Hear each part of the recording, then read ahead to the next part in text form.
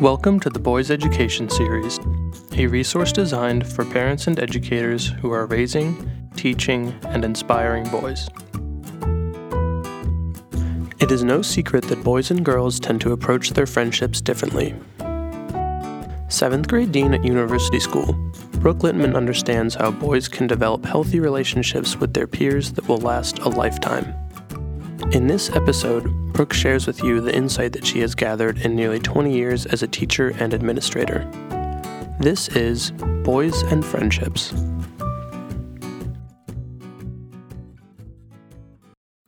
As an adolescent girl, the social-emotional landscape was rocky, to say the least, when I was in middle school. Friend groups shifted overnight, and the literal race to find a seat next to the popular girl was intense. On the other hand, my brothers went into the neighborhood and played their games and came home sweaty and tired. Every now and then there would be a scrape or a scratch, but mainly of the skinned knee type, not the bruise on your heart kind. They made it seem so simple and blasé at the same time. When they were younger, there would be only 2 or 3 boys playing together. As they approached middle and high school, spending time in larger groups became the norm.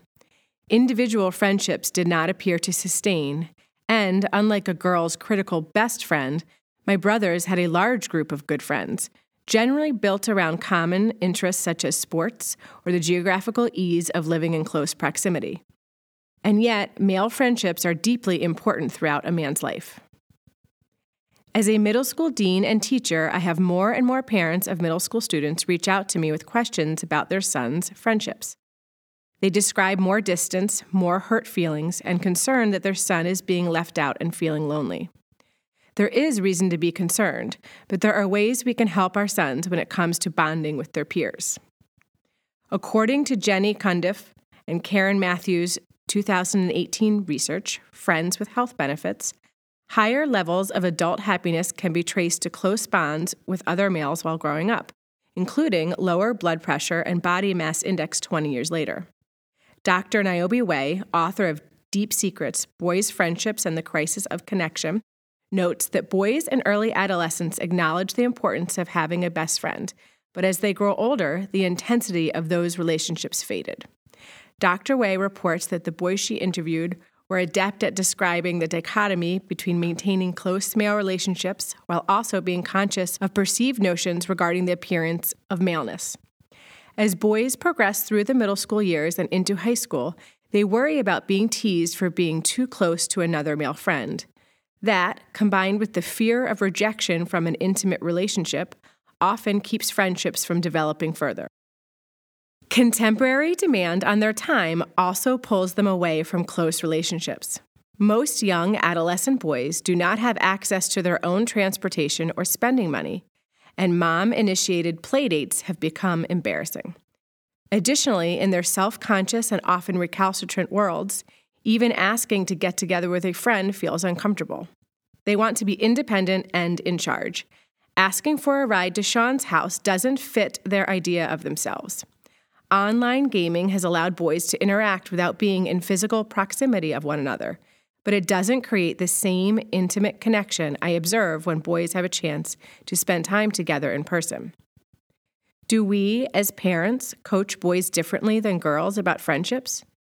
Do we spend less time addressing friendships with our sons because there is less drama surrounding their friendships compared to our daughters? Do we expect boys to just figure it out on their own? We discuss good sportsmanship, but is that the same as talking about and defining good friendship? Friendship and relationship topics are often left to women to discuss, moms, sisters, aunts. As educators, we have observed that the most critical influence for a boy once he enters pre-adolescence is that of an adult male. Are we being intentional in our male role model conversations regarding the importance and care of male-to-male friendships? Do statements like "be tough" and "be a man," or questions like "do you have a girlfriend yet?" send signals that scare boys away from connecting deeply with one another? I recently had the opportunity to discuss how friendships work with a close group of 7th grade boys. Much like girls, they were chatty and eager to share their stories and constantly talked over one another. I asked them questions like, "what makes a good friend? Do you spend time one-on-one or in a group? What do you do when you are together? What makes you not want to be friends with someone? The boys were candid and open, sharing that they were drawn to other boys who like the same things, can be myself around them, can be silly and goofy and they won't tease me, share the same sense of humor. But mainly, the theme that emerged was trust. Over and over, they described needing to feel that they could trust the other boy, that the other boy has my back and won't share or make fun of vulnerabilities.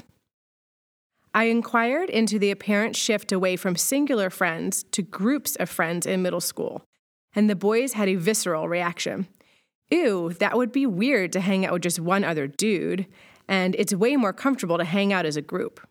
They also talked about their desire to hang out with just the guys, at times so that they can be themselves and not worry about what the girls think of them. They described the posturing that happens when middle school boys are around girls.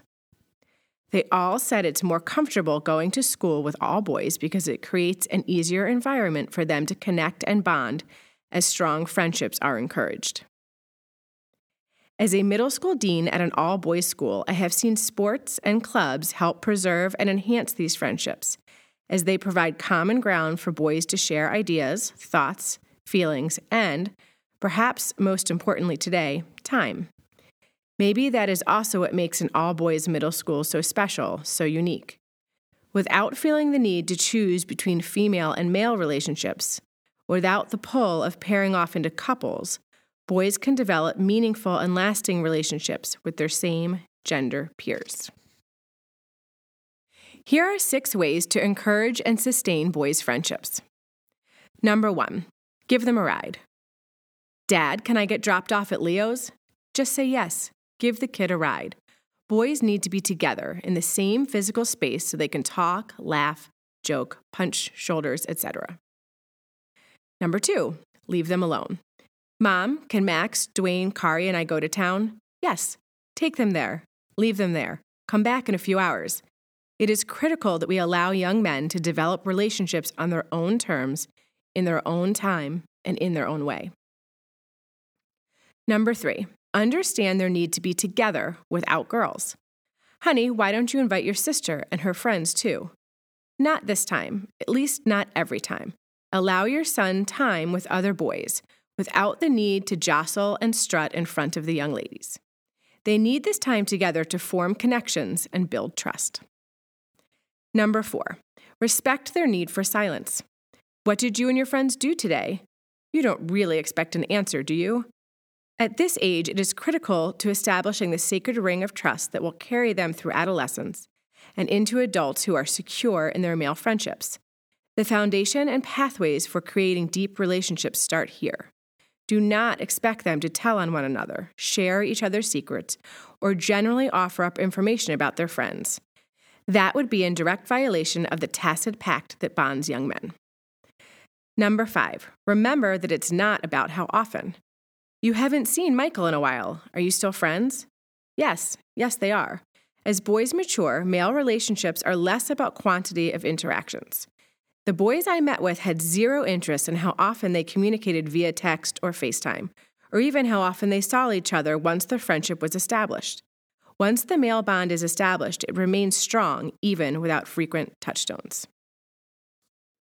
Number 6, set a good example. Let's meet up with the Johnsons. Show young men how to spend time together. Invite your son to go with you to your brother's house or out with another family. Allow them to see men interacting and bonding in a genuine way. Invite real topics of conversation into your home, not just discussions of sports or schoolwork. Encourage an adult male to talk to your son about being a good friend, a good listener, and a supportive confidant.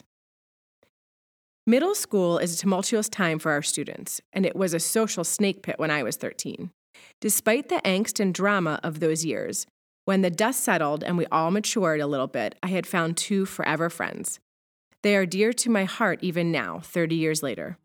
I hope that we will be more intentional in today's fast-paced world to allow our boys the time and space to continue to develop deep male friendships throughout adolescence and into adulthood.